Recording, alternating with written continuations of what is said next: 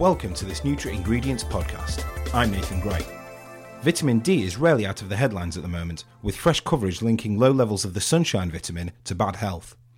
The problem is said to be greatest in very northern areas where level of sunlight is low.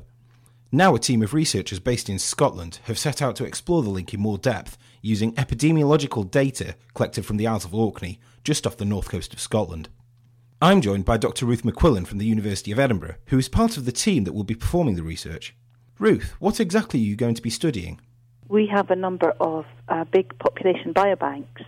For this particular project, the biobank that we're using is called ORCADES, which is the Orkney Cardiovascular Disease Study, which was established in 2005. It's primarily a genetic epidemiological resource. We've been researching the genetics of complex disease in Orkney, and through that we've been involved in the discovery of a lot of new genetic variants. But as I say, as well as that, this is an epidemiological resource. So for this vitamin D work, because we have plasma samples, frozen plasma samples from the respondents in the study, and we have a lot of information on how much time they spent outside, what their diets are, what dietary supplementation they take. We can use that to measure the vitamin D and use it to establish what the vitamin D status is of people living in this population. Why is it important to perform this sort of research in populations like that found on Orkney? Because the main source of vitamin D is from sunlight, and it's therefore possible that these very northerly populations are going to be particularly at risk of vitamin D deficiency because of the lack of sunlight for large parts of the year. So that's why we really want to focus on this population. There's also the added interest of the fact that there's very high rates of multiple sclerosis in Orkney and Shetland, and we have a smaller study which has been looking at the genetics of multiple sclerosis in Orkney and Shetland, and those participants in that study are also being involved in this vitamin D research because obviously there's an interest there. Is vitamin D something to do with these high rates of multiple sclerosis? So we're hoping we're going to bring that sample in as well.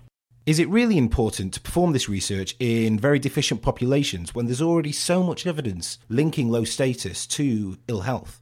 The big question in vitamin D research is that there's been lots of observational studies which have shown that there's an association between various diseases and vitamin D deficiency, but there's not any evidence yet that that's a causal relationship. I mean, it doesn't necessarily mean that low vitamin D causes these diseases or has anything to do with causing these diseases. It may be that vitamin D deficiency is simply a marker of ill health. So that's still the big question that remains unresolved. Although, as you say, there's no real evidence for a causal relationship currently, are there any suggestions of mechanisms or pathways that could link low vitamin D status to ill health?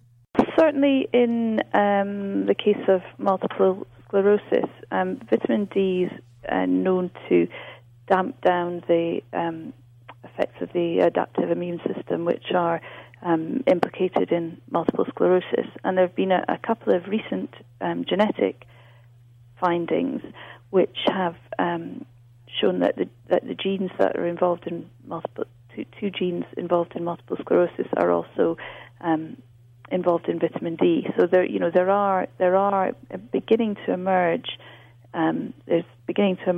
evidence of disease pathways, and I think the problem with actually nailing this down is that these kinds of diseases that we're talking about, they're diseases that take a long time to develop. So you need to follow up people over a very long time. So it's not an easy thing to nail down. I think that's why there are a lot of people who feel that we need to sort of take this seriously, even though we haven't got the trial evidence. So, some exciting new research coming our way soon from the team at the University of Edinburgh. To keep up to date with this research and all the latest science and industry news, visit our websites nutraingredients.com and nutraingredientsusa.com.